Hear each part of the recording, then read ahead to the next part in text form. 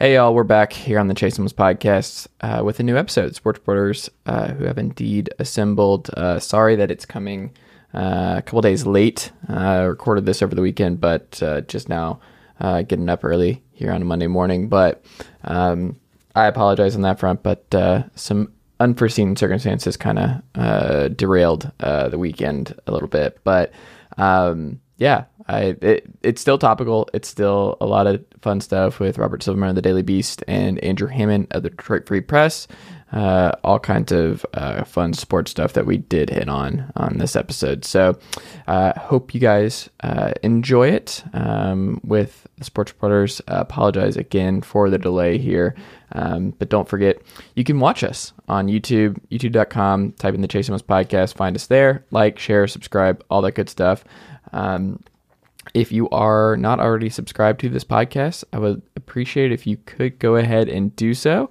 Plus, if you like the pod, make sure you leave us a 5-star rating and a review. Tell us why you like the show, all that good stuff. It would be great and help more than you know. Don't forget, you can email this very program at chasethomaspodcast@gmail.com. And yeah, sportsrenaissanceman.substack.com. It's the Substack. Type in your email to get email in your inbox every day. Just that simple. Sports Renaissance Man. That's me. Don't forget, you can always follow me on Twitter at Chase_Thomas and like the Facebook page at facebook.com/Chase Thomas Writer. All right, Uncle Darren, let's go. The Chase Thomas podcast. My nephew needs me to record. See, I already hate it. I hate it. All right, you heard it. The sports reporters, we have indeed reassembled. I've got the Tennessee orange beanie going today. The Tennessee Volunteers, of course, as the good folks know, who just live and die with Tennessee recruiting news. Tennessee, shout out to On3. And the recruiting prediction machine is trending heavily for Tennessee to land 5-star quarterback Nico. I'm going to try again. You're going to mess it up. Imaliava? I don't know. It's great. Here, it's Nico. That's all we need to know. You're going to land Nico. That's what I said in my report about Nico. Right. And yeah. I'm feeling great. Midterms are here. I've just been doing everything. I don't know how I'm going to transition, guys, from AP citations to a sports reporter podcast. I don't know how we're going to do this, but I'm going to do my best with my fellow sports reporters. Andrew Hammond down there in the black and gold. He's rocking the full-on Iowa look today. This is I'm wearing a sweater and because it's kind of sort of cold here, and I'm wearing a hat because got a situation going on up here. Mm-hmm. We don't need the entire nation addressing it. So yeah, what's the situation? Just too long? This is a hat podcast, very clearly. Mm-hmm. This is clearly a pro hat. Yeah, I don't appear on it without some kind of headgear anymore. It's in my contract. And that, and I'm also it's all about coordination. I was just like, screw it. I'm barely awake as it is anyway, so who cares? Go Hawks! There you go. Go Hawks! Also here, it's Mr. Bobby Silverman of the Daily Beast. Robert, good morning. How are you? Good morning. Good morning. Morning. Yeah. Is it snowing in New York today? It's great to stay up late, right, Andrew? Good morning to you. This is a PG podcast, right? Mm-hmm. That's from Singing in the Rain. That's a PG movie. Just know, Bob. I'm giving. Yeah. Mm-hmm. Oh, that was. Mm-hmm. There you go. In the morning. Mm-hmm. It is sort of a hail sleep type situation here in New York. For those of you get it using the Chase Thomas podcast on Sunday to get Saturday's weather, it's no, this one will actually go up today. I think I'm going to put this one up today. Yeah, I think it's going to go up today. So there's for those of you checking the morning weather in the afternoon in New York City, we're dealing with temperatures in the low to mid 30s, freezing rain, sleet, and snow projected until the early evening hours. It's disgusting. I was going to go to Trader Joe's and do some shopping. Feel like I might put that off till tomorrow. Oh, I don't think I've ever been in a Trader Joe's. What? Oh, so Knoxville doesn't have one? No, we do. In Atlanta, there's Trader Joe's everywhere. I don't know. I just never. I'm a creature of habit. Are you a Publix guy? No, I hate Publix. So Publix is it's funny. There's people give me grief about this because most people in Georgia are Publix people. And Publix is super bright. It's super well lit. It's very friendly, very helpful. And I don't want any of that when I'm at the grocery store. So I'm actually very pro Kroger. I don't want to be helped. I want you to leave me alone. I want to see other people who are angry about being there. Chase wants to be sitting in a dark cellar somewhere, fumbling around, trying to just grab items. Yes. No matter what they are. That is what I prefer. Yes, that is how I want my grocery buying experience. So Publix, my hell is them coming up to me when I'm looking at cereal or something or oatmeal, and they're just like, "Can I help you find anything?" No, leave me alone. Leave me alone. You know that's the perfect Curb Your Enthusiasm episode, right? Where basically it's Larry and Leon. Where Larry and Leon will probably have this debate on what's the better grocery store, and then Larry is forced to go into a Publix where people are super friendly and super helpful because he can't find the one thing, and they do a little slow motion where the attendant comes in and helps him, and he just freaks out. Yeah, no, that's absolutely what will probably happen. The Trader Joe's is good for I usually go to our local Key Food just to get things regularly because it's around the block from my house. But if I need to do a big, shop for the next 2 to 3 weeks type grocery shopping, which I desperately need to do, I do go to our local Trader Joe's, which is huge and was built in a former bank on Atlantic Avenue. So the ceilings are pointlessly and needlessly very high. And but the prices are good. You can get things in bulk. I quite enjoy shopping now. You can. There you go. It's a delight for Bob. Trader Joe's is the best. Get the orange chicken. Yeah, there is a co-op version. Very good. The Sports Renaissance woman loves this co-op close to us. That's actually really good, and a lot of good meats over there. But it's a lot. The co-op's it's interesting. It's I don't know how to explain it. It's a very interesting setup and where they've got stuff. But I dig it. It's a food truck, right? Does she put in the hours? I think you have to. Yeah, you have to volunteer X number of hours per week. Yeah. Good for her. But yeah, there you go. There's your update on the co-op situation in Knoxville, Tennessee for your Saturday afternoon pleasure, folks. But we have to start, guys, because the NFL had a lot of changes this week. We're not going to talk about a bad tweet from a certain ESPN reporter yesterday because I think we're all. You mean Mr. Editor? Oh my goodness! Yeah, we're not going to go into that.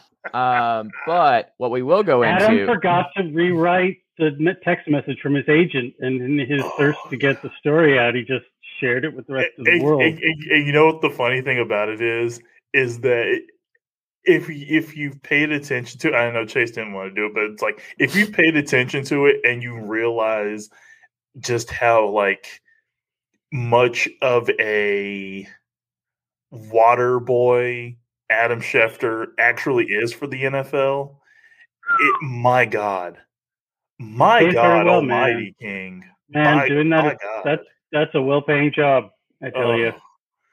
But it's you don't have to do it. There was no need for him to make that tweet. It was just so unwarranted. That's all I'll say.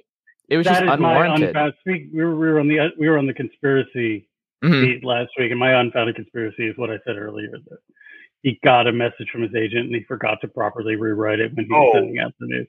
Absolutely. That's what happened. It was just, he didn't attribute the said reps. He could have just said sources close to him say blah blah blah, but he literally did journalism malpractice in the most hilarious form. Look, this is a long and storied practice for our guy Shefty. I mean, all of the scoop guys are forced to be compromised. The scoop meisters, for sure. That's what you do. You horse trade and you beat Sweden, and you do that. And so he got his hand caught in the cookie jar this time. Well, speaking of, I mean, it's turning into more of a dangerous game. Did y'all see Kevin Durant stare down Shams this week in the Nets Sixers game. He had a dunk early on, and like they made eye contact, and it was like one of those ferocious dunks. So Shams, but Shams, shout out to him, stared him down back, was not moved. He was like, "What's up? What's up? I'm here. I'm behind the. Do I'm they behind have the goal." beef? I don't know. It was just funny. I don't know, but it was. I'll send it to you guys in the chat. Shams was doing a lot of not to parse a stare down dunk by Kevin Durant and what it might mean, but Shams was doing a lot of the heavy lifting for Team Rich Paul in the run up to the Harden and Simmons trade. That is true. So because he was doing that because there have been at times it got very murky in the Scoopmeister NBA game because for years Daryl Morey was known to be or considered or rumoredly a big Woj source, but Rich Paul is not. And so there was a moment where Woj seemed to sort of biff the Harden Simmons trade story, but Shams was the one insisting it could happen. Well, to map all this out, we've got Ethan Sherwood. Not going there. Nope. But yeah, did you see the chat that I dropped in? Yeah, I did. Okay. Yeah, it's actually kind of funny. Like he's just like, I don't know if Shams is just going, oh yeah, I'm absolutely staring back at you, or it's just more like, I'm watching. What do you do in the moment if an NBA player is? I'll tell you this. I was doing a story years ago on.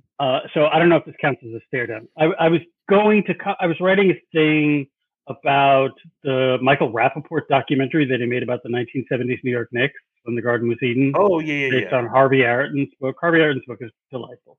Michael Rappaport made a documentary, which is fine. So I wrote a story about it, and I went to the premiere, and this was like just right after Phil Jackson agreed to be the Knicks president of basketball operations. So, the stars came out. Everyone was very happy about the Knicks and optimistic. Ha, ha, ha, ha, ha.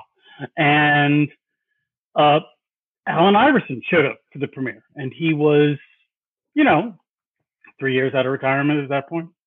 But as this premiere was happening, so it's, late spring, early summer 2014, this is when the Donald Sterling Clippers news is at the center of the basketball universe. So, plucky reporter me decides I'll ask Allen Iverson what he thinks about what's happening with Sterling on the red carpet. So I asked Allen Iverson some fumbling, badly phrased question like, do you think the NBA went far enough in punishing Donald Sterling or something like that? And he just gives me the death stare. He stares right back at me, and I thought I was absolutely terrified. So I don't know if I stared Allen Iverson down back, but I can say that I didn't move. So from the outside, it might have looked like a very tense face-off, but the two parties were in very different emotional states of being. Allen Iverson death stare, me frozen, unable to move. But, if you look at it from the outside, it just looks like that. Yeah. So Allen gets through the death stare and finally says like something like, what the hell are you doing? What the F is your problem asking me a question like that? Like, and leaves. And I was like, it didn't seem like that. I just wanted his take on Sterling. Because I thought I could write it up into like 500 words of I don't know, because he hadn't been. That's fascinating. I don't know. So again, extrapolating from my own experiences to what happened with Shams and that, I'm just saying the camera lies. And it may not have been Shams being like, I'm here, come at me, bro. So I thought I would have more of a sense of yelling. So one of my good buddies back in Atlanta, he had really, really good seats, or his company had really good seats for Hawks games. And every now and then I would go with him, and we would be right behind the visitors bench, like right behind it. So you could see me on a couple broadcasts from a few years back at these Hawks games. And I remember there was one time they were playing the Pelicans, and this was a bad Pelicans team, and a tradition unlike any other. And I was gonna say something, but yeah. Speaking of, there's also there's in my neighbor I was running the other day, and I saw like one of my neighbors had a gigantic New Orleans Pelicans flag like in their backyard, just like a giant one. And I just had so many questions of like I didn't know why not. Who is a diehard Pelicans fan in Knoxville, Tennessee. I just have had questions. But anyway, alas. So let me finish my thought. So then, of course, we're on the bench, and like they're bad, and obviously I want the Hawks to win. And I was thinking about it, and I was listening to the players just talk, and it was interesting. Like I learned a lot by how players watch games and what they say to each other and trash talk. It's really interesting. But I didn't say anything out loud. I didn't. I thought I was going to like get in or yell at players or something like that, or really get into it. I'm like, I don't have that in me. So it's interesting that some dudes, like you'll see who are yelling at Kyrie and Ben Simmons, like on the just whatever. And like really passionate and really like it's in their soul. I am not confrontational. Like I am not about it. I just don't have it. Like I thought I could do it, and I was like, I can't do it. And to me, there's maybe I don't know, you may operate differently, but for me, like there's a respect level when it comes to sitting in those seats. Yeah, like, you don't want to be Robin Ficker. Or if you want to have a little fun, like I remember. Me and my buddies were at an NHL game, and we had the seats that we had were look at the dog. Sorry, Andrew. Oh, you're good. No, my story is worth an awe. Did Khaleesi just wink? She did. There it is again. She knows you guys. She's like, "Sup, boys?" No. So like we had seats that were like catty corner to the visiting bench of an NHL team. So, so we're sitting there and like, it's like our seats are really good. So like we could easily, like guys would always have to, if they're going to exit or even enter the bench area, they would probably have to come through us. And so we're just like, we're enjoying the game. And I think it was the fact that we had one, such good seats, two, the team really wasn't worth, talking about in terms of like trash talking. We were just there to enjoy the game. And like, yeah. But that decorum and that sense of don't make an ass of yourself in public. Yeah, that maybe went, maybe to the second or third row behind me. After that, everybody was just kind of like an ass. So you're like, oh, well, yeah. I guess we're at the good boy line. But I will say my one caveat is pro wrestling shows. I will be obnoxious. Pro wrestling shows.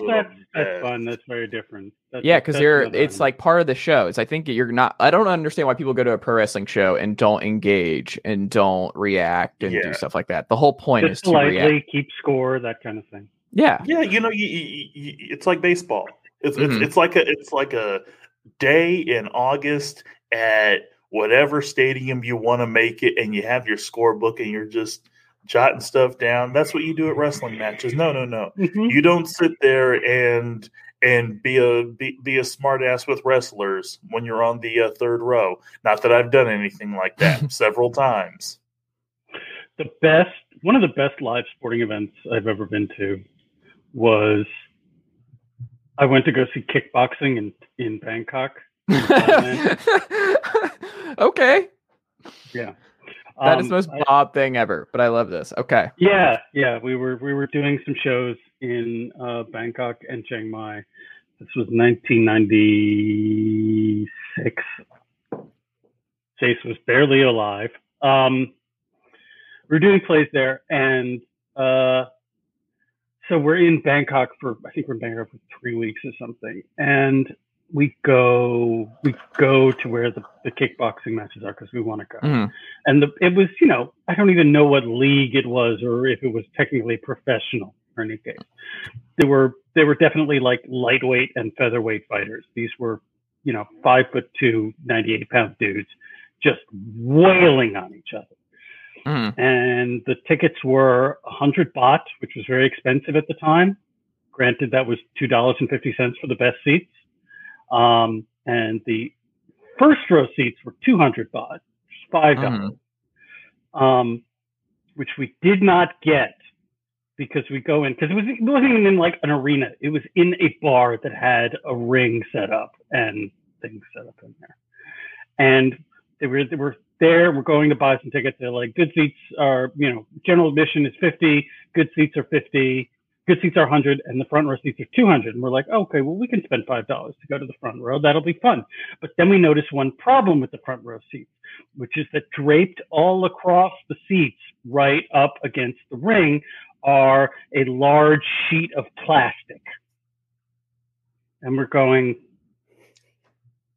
I don't know what that plastic is for, but I think I don't want to pay 100 baht to find out. So we got the good seats and not the $200 seats. In any case, we're watching this fight, and these two guys are just absolutely. It was incredibly exciting.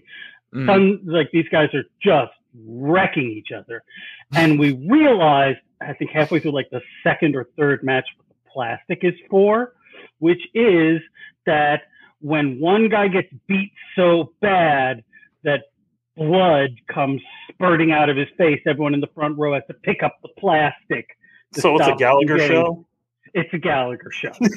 Oh, my goodness. To stop the blood from getting splashed directly on the blood. God. I've only... So that did not require a lot. I mean, I had no participation. I sat there in my good seat with my jaw agape, just sitting there going like, oh, wow, these two little dudes. I would not want to fight this little guy. This guy would absolutely wreck me. Look, either one, the one who's winning, the one who's losing, either one of them could destroy me. That was a fun match I watched. You know what's crazy about that though is that like some of the most violent and like, oh my God, is this really happening? Like events are those low level like combat sports, like low level kickboxing. I remember being at a show at a UFC. It was maybe like a level below UFC in Wichita, because basically there were on this maybe 5 or 6 fight card. You had like half of them were either from Kansas or had spent time in the area, and so all these guys are just kind of they're fighting nationally prominent dudes, and yeah. We were maybe 5 rows deep, and just because it was in such an enclosed and small spot, you had, very limited room. So if you were on that front row, you were getting not necessarily blood, but you were getting like if guys were thrown against the cage, you would see the sweat come off the cage. I'm like, you know what? I'm 5 rows back, and this is a bit too close for me. You know the scene in The Deer Hunter where Christopher Walken is playing Russian roulette? Yeah. Yeah, it was a little like that too. Because like the main action wasn't for the Gallagher fans in the front row hiding themselves in the blood. That was kind of for the tourists, I think. It was just a lot of chain smoking and gambling on these fights. I think I lost. I dropped some money. I bet on a guy and I lost. I was kind of happy that I did. I didn't feel like I have to be like the Falang going in and trying to collect my winnings on a fight. So I was just like, yeah, I'll wager some money on that guy. Okay, I lost. Oh well. Okay, gotta go. Bye. So was it forced? Like did they like? Oh, you make a bet. Well, I mean, they were very aggressive. They were not to give us a big tour of the red light district in Bangkok, but for all you Chase Thomas podcast fans going to Pat Pong anytime soon. Yes. at least things may have changed. I don't know. We're talking 25 years ago, but they were very aggressive towards foreigners because they had the money. Oh, so for sure. Yeah, foreigners were referred to in Thai as Falang, Falang, Falang, Falang, Falang. You didn't have a name, you're just Falang. Mm-hmm. Get here, Falang, Falang, Falang. And they would grab at your clothing and be like, come here, come here. It wasn't violent, but it was it's a hard sell. And a very aggressive sales pitch. A very aggressive sales. So they were like, come on, Falang, Falang, Falang. You make bet. Bet. Who's good, who you like. And I'm like, you know what? I really can't. I don't know what the chalk line is on this fight. I'm just you're telling me that they weren't too invested in DraftKings or some FanDuel down there? Not at the time. No, they were very, very aggressive. In general, people were also very aggressive, like towards the fact that I have body hair, which seemed very, very exciting and foreign to them. I don't have body hair. They would I would get my body hair touched and grabbed by strangers on more than one occasion. What? You get used to it. Hey, no, you don't get used to it. I don't think I would get used to that. Yeah, I don't think I could get used to that. Bob, no. Yeah. In any case, you grab. I'll give you guys if they grabbed, they were like, you make bet, make bet, Falang, make bet, and I'm like, okay, I'll bet 100 baht on him. Mm-hmm. And I sort of pointed, and I held up my bot, and they were like, okay, they gave me a ticket. I watched the fight. These guys are chain smoking and wearing very shiny suits, and I go back, and I'm like, and I watch him, and he loses, and I'm like, oh, okay, tear up my ticket, and I'm like, that was fun. That was fun for me. The fights were great. Don't get it twisted. I'm not a combat sports fan by nature, but that shit, whoa, so much fun.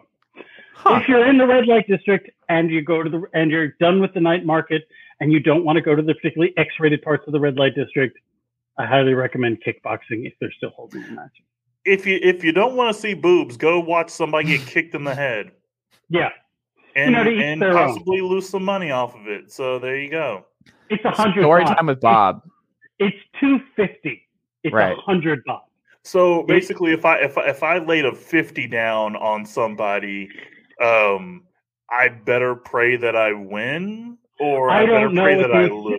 I don't know whether they pay it out or not. Money seemed to be exchanging from the bookies to the people making a bet, so it's not like it was a grift. I feel like it was fine. I was just, I barely out of college and petrified and confused, and I didn't want to have to go through whatever rigmarole happened with winning. But that was, we can have more Thai story time another time. It was very exciting living and working there for a chunk of my life. I'd be down. Which naturally brings us back to Russell Wilson being a member of the Denver Broncos now. You know who wouldn't go to the red light district? Russell Wilson. It's probably true. I don't think I would go. I'd be overwhelmed pretty quick. I don't think I would do it. You gotta just go. You walk around, see it, learn it. Have you been to Amsterdam, Chase?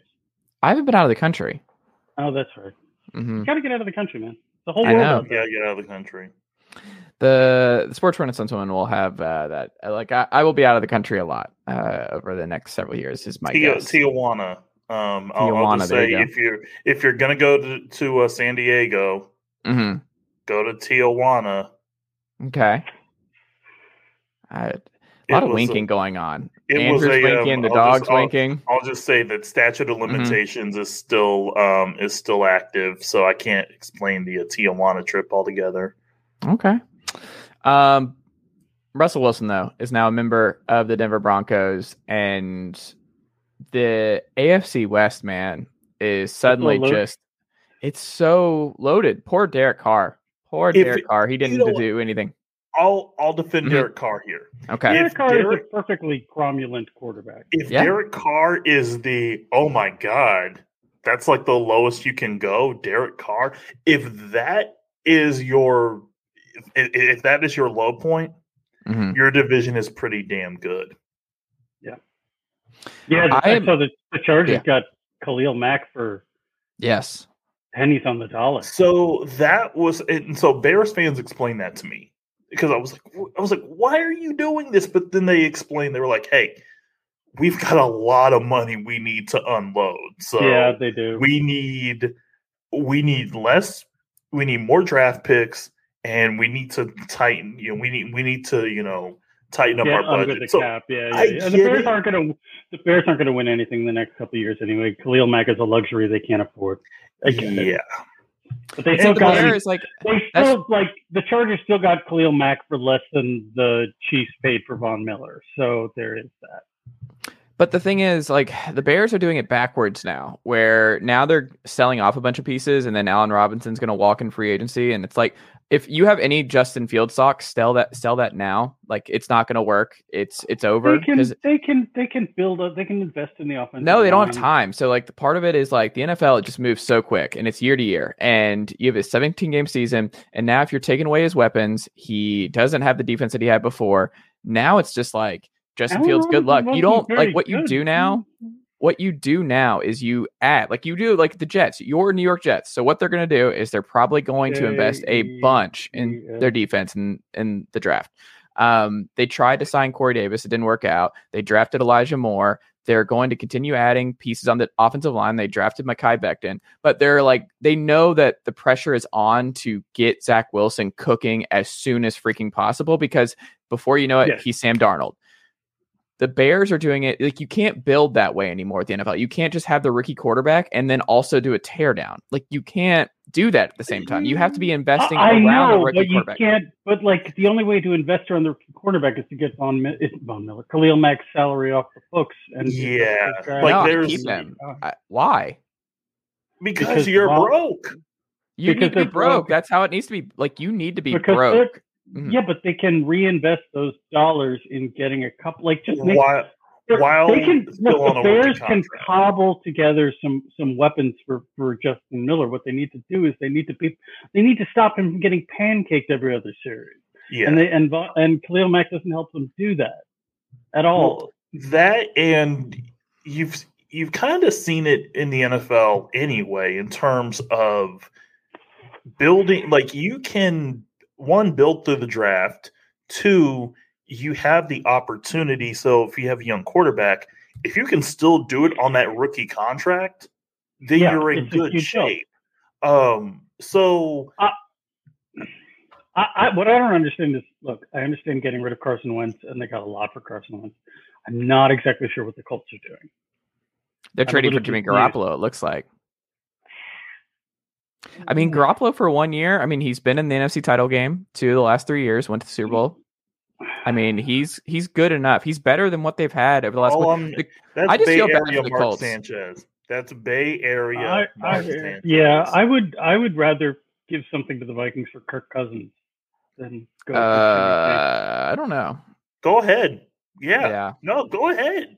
Kirk Cousins is in the Derek Carr perfectly cromulent quarterback class. No, I think Derek Carr's a better quarterback than Kirk Cousins. He is a better Carr than Kirk. He is, but he's within that. Oh, he's in that realm. Yeah, no, he's better than Jimmy G. I don't know. And here's the struggle that you have though is you've got a Kirk Cousins contract that nobody really wants to take on. No, but at the same time, but the Vikings can't extend him. They can't do that. And it's pretty clear that the Vikings are ready to move on. And I think if there is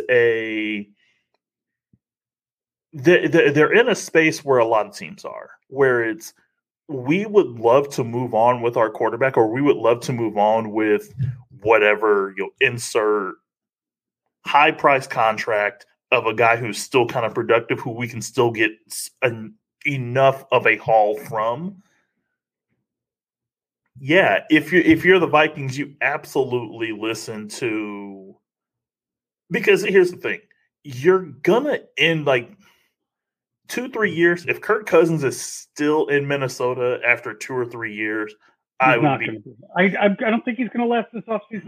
No, and that's the thing. It's you're going to have to move on to a quarterback eventually. So bad Schefter tweet notwithstanding, where do you guys think Deshaun Watson ends up? I'm going to say Panthers, but that's what people who seem to know what they're talking about on Twitter are saying. Maybe. Yeah. I don't know. Steelers make. That's who I was joking. Where I was like, the Steelers makes sense. The Seahawks going from Russell Wilson to Deshaun Watson would be. I mean, two completely different people, but also just that like if that the Seahawks would reroute those draft picks they just got for Russell. Yes. Oh, absolutely. Yes. And that's the thing. Seattle would absolutely do that, which let's keep it a buck here. They shouldn't. Holy crap, you got a new lease on life. And But here's the thing, Andrew. Pete Carroll's the oldest coach in the NFL. Well, that man is not rebuilding. And that's the thing. It's like if you think that they're going to do a rebuild, it's like okay, cool, and then you get rid of you trade one of your best players, and then you basically just let one of your other players go. On the offensive side of the ball, leaving aside various Legion of Boom members. Like Russell Wilson is the best player in Seahawks franchise history. Ooh. Full stop. No. Well, we're going Steve Largent here. Is that what we're Walter Jones. I thought about to say Warren Moon. Walter Jones. Warren Moon showed up. I said Walter Jones. No, Walter Jones. You're not going offensive lineman over Russell Wilson. Is it? Am I wrong? Yes. Russell Wilson won a Super Bowl. Yes. Yes. Walter Jones, best at his position. No, one of the best at his position in an era. Russell Wilson was a bad pass away from 2 Super Bowl wins for the Seattle Seahawks. Give me. I will say he's the greatest quarterback in Seahawks history. Well, yeah, it's like Dave Cregan's Jim Zorn. So, I'm still going Walter Jones. Can't do it. You can't do it. Offensive lineman cannot be the best player in your franchise history. What? Can't do it. Yeah, it's true. Like I'm not over here going, people forget, folks. Bob Whitfield, for those late '90s Atlanta Falcons, Bob Whitfield was really doing work. He was doing work protecting Chris Chandler during that Super Bowl run. Okay, Bob Whitfield. Bob Whitfield, mediocre offensive lineman. I think Chris might have made up a name. I don't think that guy actually exists. He does. I was going to say you could make an argument that the best player in the Browns 1999 to present is literally an offensive lineman. It's Joe Thomas. Yeah, you could. Well, I mean, that's 20 years, though. I'm just. The Seahawks have only been around for 25 years longer than that. I also think it might be Myles Garrett at this point for Cleveland. No. Give him time. Yeah. Garrett's somewhere in there. That and if you're making Pro Bowls from your rookie year all the way basically till you retire. It's true. Yeah. What if I could live with Joe Thomas. What if Peyton Hillis? Yeah. Peyton Hillis. What about Kelly Holcomb? He got a playoff win he got to the playoffs. Did he win? Did they win that game against the Steelers? No, they choked. They were up they were up double digits in Pittsburgh. That's right. I remember it being snowy. Yeah. So look, I would be surprised if Seattle rerouted all those picks it makes some sense. They would just do it in the draft. Also, just don't trade for Deshaun Watson. There's no good guys. Like this is a Blaine Gabbert type quarterback draft. Oh, absolutely. Yeah.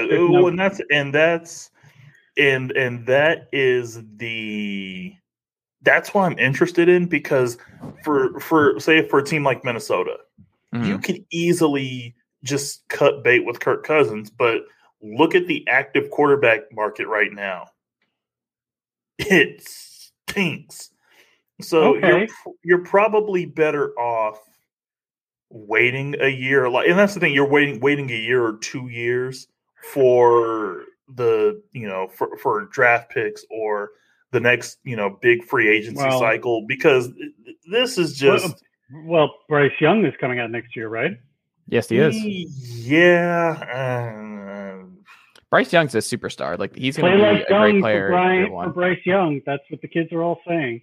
No, Bryce is a player, man. Bryce, he almost beat Georgia by himself. If you go back through and watch a lot of those bad drops in the Georgia game, if they have Mechie and why am I blanking on Williams, Like they win that game. Like they were just drops by those young guys who just Hall and company that. I have another question since we Bryce Young's legit.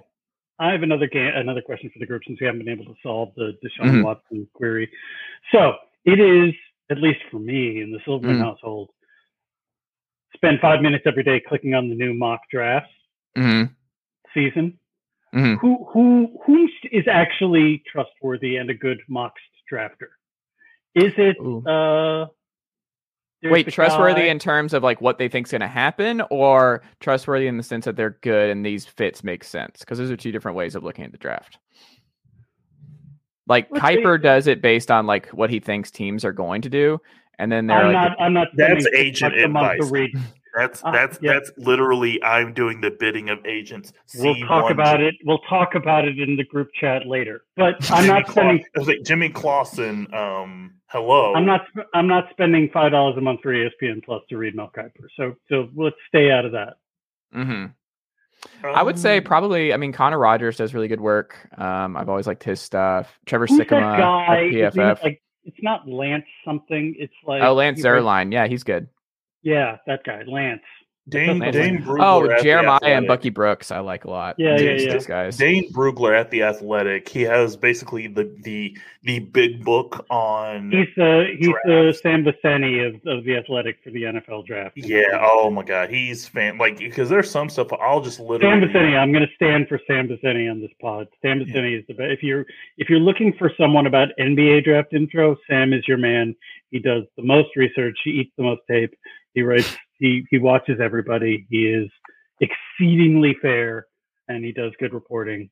Sam Veceni. But it's also not fair because he's in the Australian time zone, so he's able to just do stuff at different hours. Like it's not fair. Yeah, it's that classic Australian vibe that we hear so much about these days. But he's got to watch all those AFL games. He's got to keep up on the Essendon, whatever they are, Essendon something. Isn't Australia like a crazy flight? Isn't it just a crazy flight time? Long flight. Yeah. You got to go if you're coming from the East Coast in the States, you got to go New York, Japan, Australia. Or New York, Alaska, Australia. So I was going to say, so basically you're just you're going west instead of just going down east. Do they call it the deep vein thrombosis flight? Like what? You have to, I think there are just not enough routes going to the way, if you want to fly to Australia, that's how you do it. It's something like a 16-hour. Look, not to get too Thailand centric on this pod, but it was a 16-hour trip to Bangkok. It was New York. It was like New York, Anchorage, Narita Airport, Bangkok. And then the fun part of the trip is because when we went a bunch of times, we would go to Chiang Mai, which is a city up in the north. And you could take like a 1-hour flight to Chiang Mai, but more fun is taking the night train, which I don't think has been changed since the 1950s. There's a bullet train also now, but you take the night train, and it's one of the most amazing experiences. Like there are two reasons why the train from Bangkok to Chiang Mai is awesome. One, because like when the cars connect, there are no sort of guardrails anywhere, so you can just sit on the steps, like facing the countryside, rolling by and bouncing along, and you could pretend you're like in a John Steinbeck novel or something, and you sit there and you're like bouncing along, riding the rails, watching the countryside go by, which is outstanding.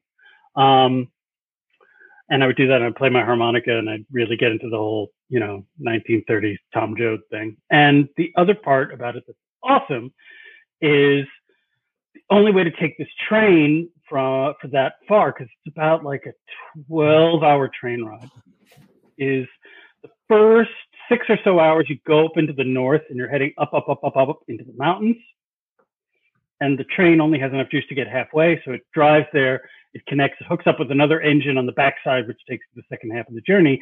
So there's a pit stop right in the middle when you're right up in the mountains, and you really should experience what it's like to go from 95 to 100 degrees in Bangkok in the summer, and you're up in the mountains and suddenly it's 30 degrees and you are as cold as I have ever been. You are pulling clothes out of your luggage and just draping them all over yourself to stay warm while the train stays stopped, and then you go the rest of way. But it's and you stop in the Monkey City, and in the Monkey City, like spider monkeys run up onto the train and try to steal your wallet, and you give them food, and they jump in the car, and then because the train is stopped, and they run back into the jungle. It's very exciting. I highly recommend it. All right, well, let's do our predictions. Where do we think Monkey Sitting. Where do we think Watson actually ends up? Who do you think trades for him? Because I think it's going to happen in the next couple of days. I think it'll happen before our next pod. Yep. I'm going to say, I'll start here. I'll say Panthers, I think. And I don't want Deshaun Watson in the NFC South, but it looks like that would be my guess. Tepper doesn't care. I'm going to go because I think they're desperate enough. I think they realize that they do not have the guy there. I'm going to go New Orleans. Oh. Wow. I'm also going to pick a long shot. I don't know if this is going to happen. I have no information suggesting this is going to happen. I'm probably wrong and it won't happen, but Philadelphia Eagles. Oh. In a package built around Jalen Hurts. Jalen Hurts and their slew of picks this year for Deshaun Watson. They've got, I think, 3 first-round picks this year? I was going to say, if you can get also another example of two completely different human beings. Jalen Hurts is like one of the best human beings. Jalen Hurts is extremely cool. There's a very fine Tyler Ricky Tynes profile of him in GQ earlier this year. Jalen Hurts. Shout out to Jalen Hurts. I'm a big Jalen Hurts guy. Yeah, Jalen Hurts is a fine quarterback. He just doesn't have the arm to be a lot better than. But as you were saying, he's got a bit of a noodle arm. I don't know. He doesn't have a noodle. No. Jalen's fine. We stand for Jalen on this podcast. I'm agreeing. He was the linchpin of my third place fantasy football team all last year. He was an outstanding fantasy football quarterback. Dude's just a leader. That man is a football player and a leader. But my prediction is the Eagles go in on Deshaun Watson. So no one has Steelers or Seahawks. Interesting. Well, you took the chalk line, and so that forced Andrew and I to get creative. Okay. Because if we're right, we look awesome, and if we're wrong, well, that's where he was predicted to go. Well, so it's that, but it's also this team. Andrew, you think Houston will trade him to like a city like what, 90 to 120 miles away? That's no. Oh no, no. Okay. Oh no. Are you talking about going from to New Orleans? Houston to New Orleans. I say New Orleans because New Orleans is in the same boat that Minnesota and Indianapolis and a few other teams are in.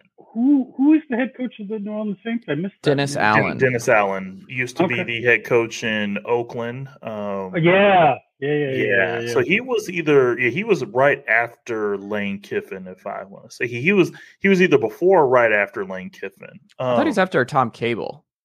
Yeah, I think that. I don't think they went back to back. I don't think they went back to back super young because I think Dennis Allen was also one of the youngest coaches in NFL history. And then before that, Lane Kiffin. I don't think they did that back to back. I do not have the bandwidth to keep track of the Oakland, Las Vegas Raiders coaches. God rest his soul, but Al Davis was near the end of his run, he was just running out just random guys as head coaches. Jack am I crazy or did Sylvester Croom get a shot? Am I misremembering that? You're misremembering that. Yeah, no. Art Shell. Okay. Art Shell came back. Art Shell, yes. Art Shell. So Lance Zierlein, Bucky Brooks, Dane Brugler for my mock draft pick. Yes. Got it. Noted. I'm very excited. I'm hoping Kayvon Thibodeau falls to the Jets. I'm also very high on Ahmad Sauce Gardner because his name is Sauce. Oh, Sauce is great. I would love Sauce. I want him in Atlanta, Minnesota. No, let me get AJ Terrell and Sauce Gardner on the outside. Let's do that. No one's passing on the Atlanta Falcons at that point. Nobody. Yeah, no, who wants that smoke? Nobody. When it's week 6 and the Falcons are on the lower third of passing defense in the NFL. It will be everybody. Everybody wants to smoke. Okay, I think that the only reason I say New Orleans is when it comes to Deshaun Watson is there are maybe, I'd say, 2 or 3 teams, maybe that list is probably even longer if we're keeping it a buck, but of teams that would like to improve their quarterback situation, but at the same time, you don't really want to pay a premium dollar. Don't want to pay a premium dollar and are better off waiting. And so that's why I'm looking at New Orleans like, do you have a guy there? You really don't. And they got Jameis, and they keep. I would just re-sign Jameis to a team-friendly deal, 1-year deal, and just ride it out next year. I mean, I could see them doing that. They're probably going to do. I think that's what's going to happen. I mean, they're not. Well, see, here's what I think Jameis should do, or the Lions are the team that should sign Jameis. So the Lions are going to get fired. So this is something I was talking about on the podcast this week, which is they cannot do 34 games of Jared Goff, and that's where they're angling. And if you do 34 games of Jared Goff in today's NFL, it doesn't work. Like, you cannot. We are still an entertainment product, and I understand that. Like, the Lions haven't been entertaining in how many years? Okay, so first off, can the Detroit-based journalist just? Yeah, why don't you weigh in? I feel like this guy has. We kind of realized that, Jared Goff ain't that guy. That was kind of figured out. I'd say maybe like within the first half of this past season. But the thing about it is, look at his receiving core. Oh, it's the worst in the NFL. Josh Reynolds and company. Josh Reynolds, Amon-Ra St. Brown. Yeah. So these guys developed over time. But Amon-Ra was really helpful to my fantasy. If you're thinking that Jared Goff is going to be the guy, he ain't going to be the guy. But the problem is, how do you transition? Because it's not, and I'm not saying, so I'm not the type that's going to go like, hey, you take this guy off the field and then you just replace him with whoever, because guess what? The guys that you had back there, David Blau. That's his name. That name. You're just kind of like, But with Jameis, it makes it fun. Jameis makes them fun. They make them enjoyable. You don't. Here's the thing. Like, I get, fun, enjoyable. I totally get it. The problem is you don't have the I think offensive capabilities to create fun. No, you have a great offensive line. Detroit's got a good offensive line. They have a great offensive line, but look at the skill position. And you can draft the skill position. Don't use a quarterback. Just add skill. The Lions can sink a second-round pick in like Desmond Ridder or something. I feel like that's. No, I think it's a waste. That's a waste. It's the QB from Liberty, Malik Willis. He's going in the first round. Well, that's he might be the first quarterback on the board. Somebody may trade up and grab him, or if he does, he deals Pittsburgh in. I don't know. But if he does slip, and a lot of EJ Manuel vibes from Malik Willis. I'm the biggest guy I'm still the biggest Matt Corral guy. That dude, I think, is going to be a player. I'll give EJ Manuel this. Mm-hmm. Yes, he was the first quarterback taken, but look at Buffalo as a team at that point. Mm-hmm. Yeah, I mean, it was worth a shot. Yeah, it was. Yeah, so like, I'm not gonna say EJ Manuel was a bad quarterback. Sometimes he was a bad quarterback. Sometimes it's the team that drafts you, and it's a fit. It's a whole a lot of. But my thing with the Detroit, I just want to praise the St. Brown family for their children, Equinemius and Amon-Ra, because those are outstanding names. Didn't they change it? Am I misremembering? They changed their last name. They added a Saint. It's just Brown. They just added Saint. They legally changed their name to Saint. That's Brown. even better. Yeah, I approve of that even more. I'm pretty sure it was just Brown. Mm-hmm. Equinemius? How do you pronounce that? Equinemius? Equimius? I don't know. We lost Andrew when I got into the St. Brown praise. Yeah, I'm not sure. Andrew's coming back. All right, we'll talk about the.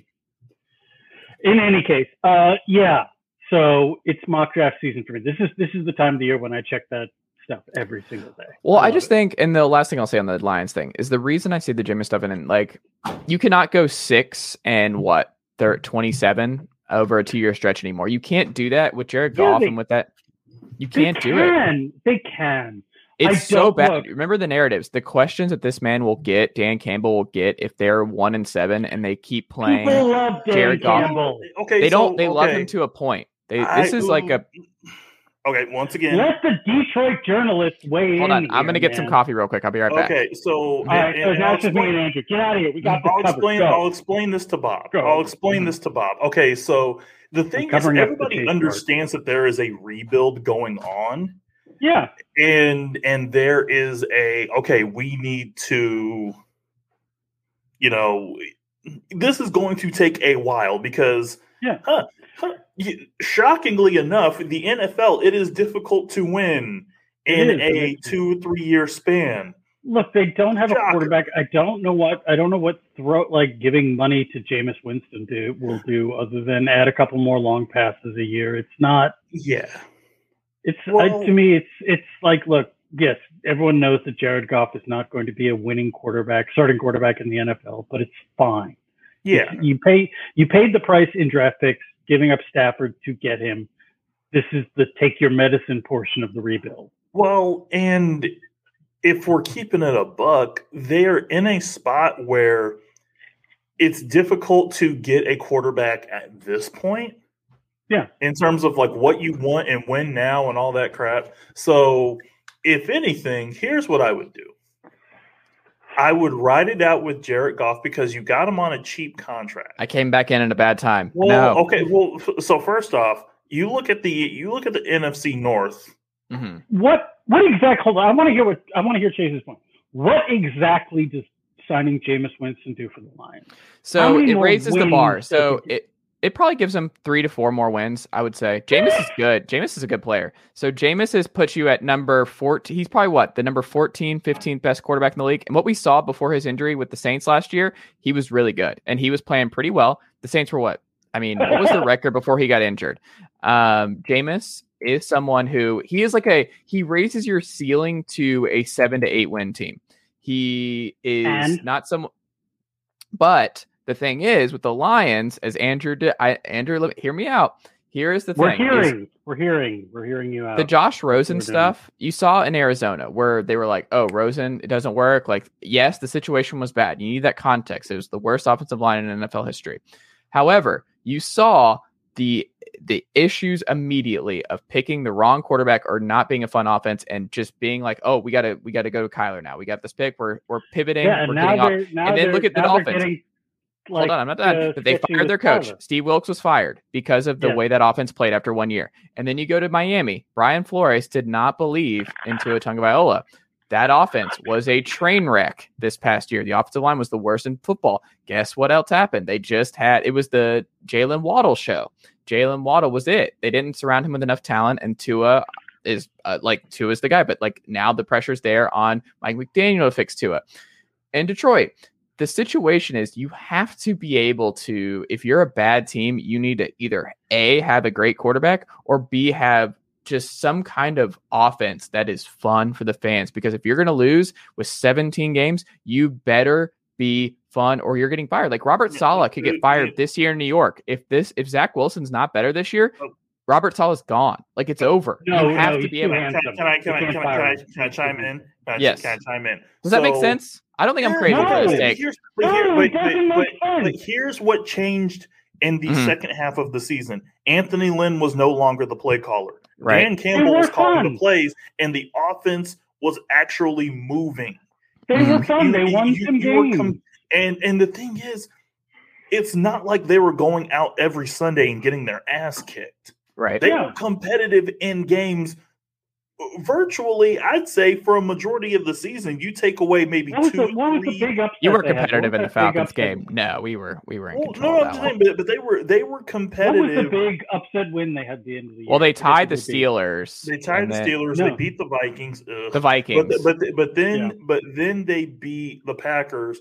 But granted, that Packers team didn't have Aaron Rodgers. Yeah. And they were basically just playing, backups and getting guys limited. The Lions were feisty last year. They don't need to bring in Jameis, who I don't think is Jameis is not a considerable enough upgrade over Jared Yeah. Goff. Oh, I disagree. I think he's a much better player. Yeah, but you're here's wrong. the thing. You've still got the problem is you've still got deficiencies in your running game. And the only reason that the running game was the only thing worth talking about was the fact that you kind of sort of that's all you had to do at one point was to run the football. That's why if they were at midfield or when they were in plus territory going for it on fourth down.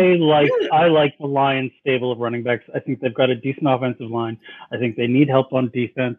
I think they don't have a franchise quarterback or even a good starting quarterback right now, but I don't think that problem is going to be solved this year, no matter what. So I think you sally forth. Jameis had 14 touchdowns to 3 picks and 1,000 yards in his 7 games to start. He's 5-2 as a starter. But Chase, the problem is you can't go from one extreme to the other. Because the problem with Jameis is he either is going to implode or get injured. That is what has happened to Jameis and Winston every single season of his pro career. And we've seen Jared Goff had a 6.6 yards per attempt last year. Yeah, they were dinking and dunking. That was because they fired Anthony Lynn and they let Campbell take over the plays. And look at what Jameis did with the weapons and the guys in New Orleans. Mm-hmm. He's not doing that in Detroit. I think he would. I think he would raise the ceiling. I do. I'm telling you, I think he would. But here's my pick. We'll put a bone on it with this. Here's my pick. I think if the Lions are, if they win less than 4 games next year, fewer than 4 games, he's out. I think he's out. Next season? Yes, no. I think he's out. Not next season. No. Because you've already fired Anthony Lynn. Like, you already made that's step 1 is you fire the OC when the offense is bad. And it's like, well, I'll take responsibility. That was my bad. And then you change gears. And now you're going to, there's no one else to blame. Dan Campbell's calling plays now. There's no one else to blame. They got a new OC. But he's still calling plays. Last I saw, Dan Campbell's still playing call plays. Okay, so once again, let the Detroit-based guy. Seriously. So he was calling plays, but the guy who was basically instrumental and key in getting the offense and helping script the offense, 1, helping script the offense, 2, installing what needs to be in those plays, was the tight ends coach who they just moved up to OC. So they're going to be fine. They're going to be fine. And here's the thing. 3 or 4 wins next year is probably going to be a target because that's where you're at. But the thing is, you can, and the NFC North is in such a strange transition right now. A state of flux, let's say. Yeah, because second place in that division, if we're keeping it a buck, is wide open. Yeah. Because Chicago's in a rebuild. I don't think it's wide open unless the Vikings trade Kirk Cousins. It's not wide open. And that's the thing. Minnesota, you're in a spot with Minnesota that it is. We really don't know what this team is going to look like. So that's why I say second place is in flux. And plus, you've got a team. So Chase, you brought up something that is very interesting because you talked about the NFL operates so fast that 2 or 3 years you need to get it together. But here's the problem. The Lions have been doing this 2 or 3 year thing for 30 years. So the problem with that is if you're going to keep doing that, you find you're in this circle and you're basically just running around chasing your own freaking tail. And so the issue that the Lions have with that is you have to basically come to terms. Okay, this is what we are. We need to actually build something. I'm just going to compare it to my football New York Jets, which are look, the Jets are not a good team right now. They have maybe a handful of players that you could conceivably make a Pro Bowl one year, handful of young guys that could. they are going to be bad for at least another couple of years, depending on Zach You can't. Wilson. No, Bob. You cannot. Because if you're bad for a couple of years, that means Zach Wilson was a bust. That means Zach Wilson did not work out. Most first-round quarterbacks are busts. So are you already out on Zach Wilson? No, I'm not. I'm just saying the odds are he's not going to be good. I'm just saying the trajectory that they're on right now is they are going to develop Zach. Hopefully, but look at the Bengals. Like, that's the thing, is like they could be the Bengals next year, literally, if Zach Wilson pops. Like, if Zach Wilson pops, so that's the trajectory that they're on. But what they were doing, what they've been doing is they are trying to make sure they are stockpiling pieces around Zach Wilson. What the Detroit Lions are doing is they are slowly but surely they are stockpiling pieces. Right. And they will need to. They're stockpiling pieces for the next coach. Here's what I think. Brad Holmes is safe. They fire Dan Campbell, and I think Raheem Morris is the next head coach of the Detroit Lions next year. Done. Walk 2023, the next head coach. Why would... Here we go. Brad Holmes is going to get another head coach. He'll get one more. I think he's done a good, he'll be fine. He'll get another head coach. General managers always get more time, and it will not be Dan Campbell. It will not be Dan Campbell. Yeah, and when Brad Holmes is the head coach, he will be going to Ben Simmons' Hall of Fame. This is in line with the Ben Simmons Hall of Fame. He is a Hall of Famer, but hold on. So let's just go ahead and mark this down. March 12th, Chase Thomas said that Dan Campbell would not have his job this time next year. And also, it's marked. And Raheem Morris will be the next head coach of the Detroit Lions. Okay. You placed your marker? You happy now? I placed my marker. I feel good. Okay. Why don't we end it on that note? Because I'm donezo. I am donezo. I'm out. Silverman out. I didn't mean to just wear you guys out with this take. I didn't think it was this controversial of a take. It's okay. This is your thing. You're enjoyably wrong. It's fine. Enjoyably wrong? Yeah, kind of like Jameis Winston's play at quarterback. Yikes. This is rough. This is a rough ending for us guys. How about your picks of the week? Can we end it on a positive? What's your pick of the week, Yeah, Bob? sure. Why not? Bob is so over it. I am. And I'm over here giving Bob advice. I'm like, no, Zach Wilson could be good. You could be a Super Bowl team next year. Be good. That's the. But you're just over here we're going to be bad for the next couple years. It's that's not how the NFL works anymore. If your quarterback's right. Is feeding Chase Thomas with a sock filled with horse manure is my pick of the week. Everyone enjoys it.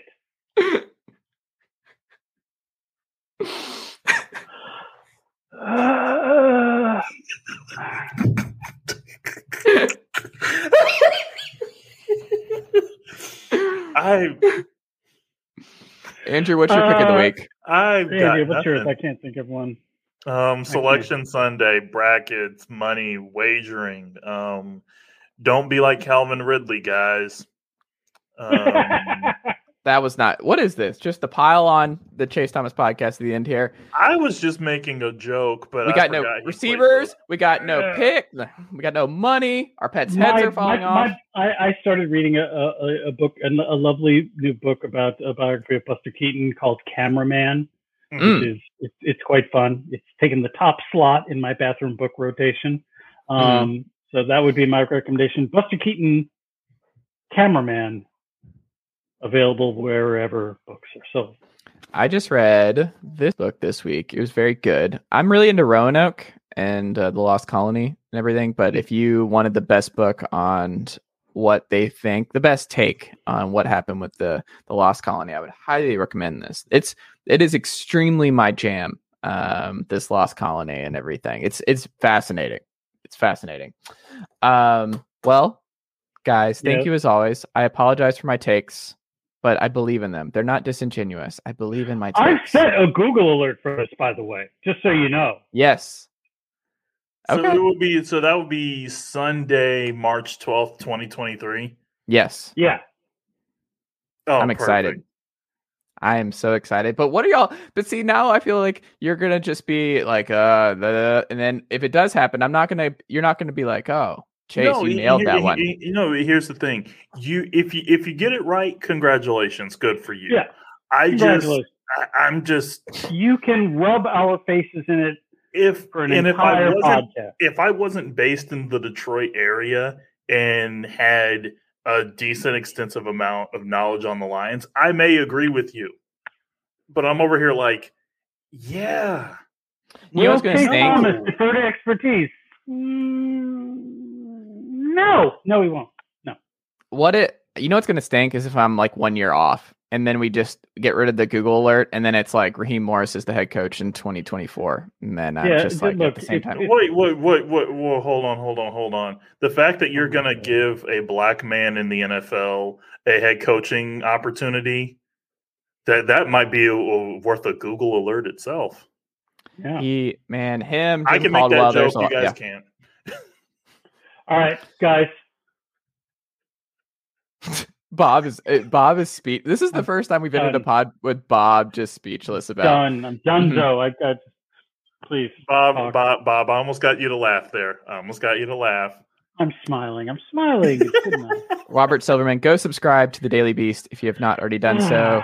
Thank you as always, my friend. Andrew Hammond up there in Detroit. Thank you for bearing with me with my Detroit Lions takes, sir. Go subscribe to the Detroit Free Press if you have not already done so. If you want to learn something actually about the Lions that's based in fact, read Andrew Hammond. If not, continue listening to Chase Thomas.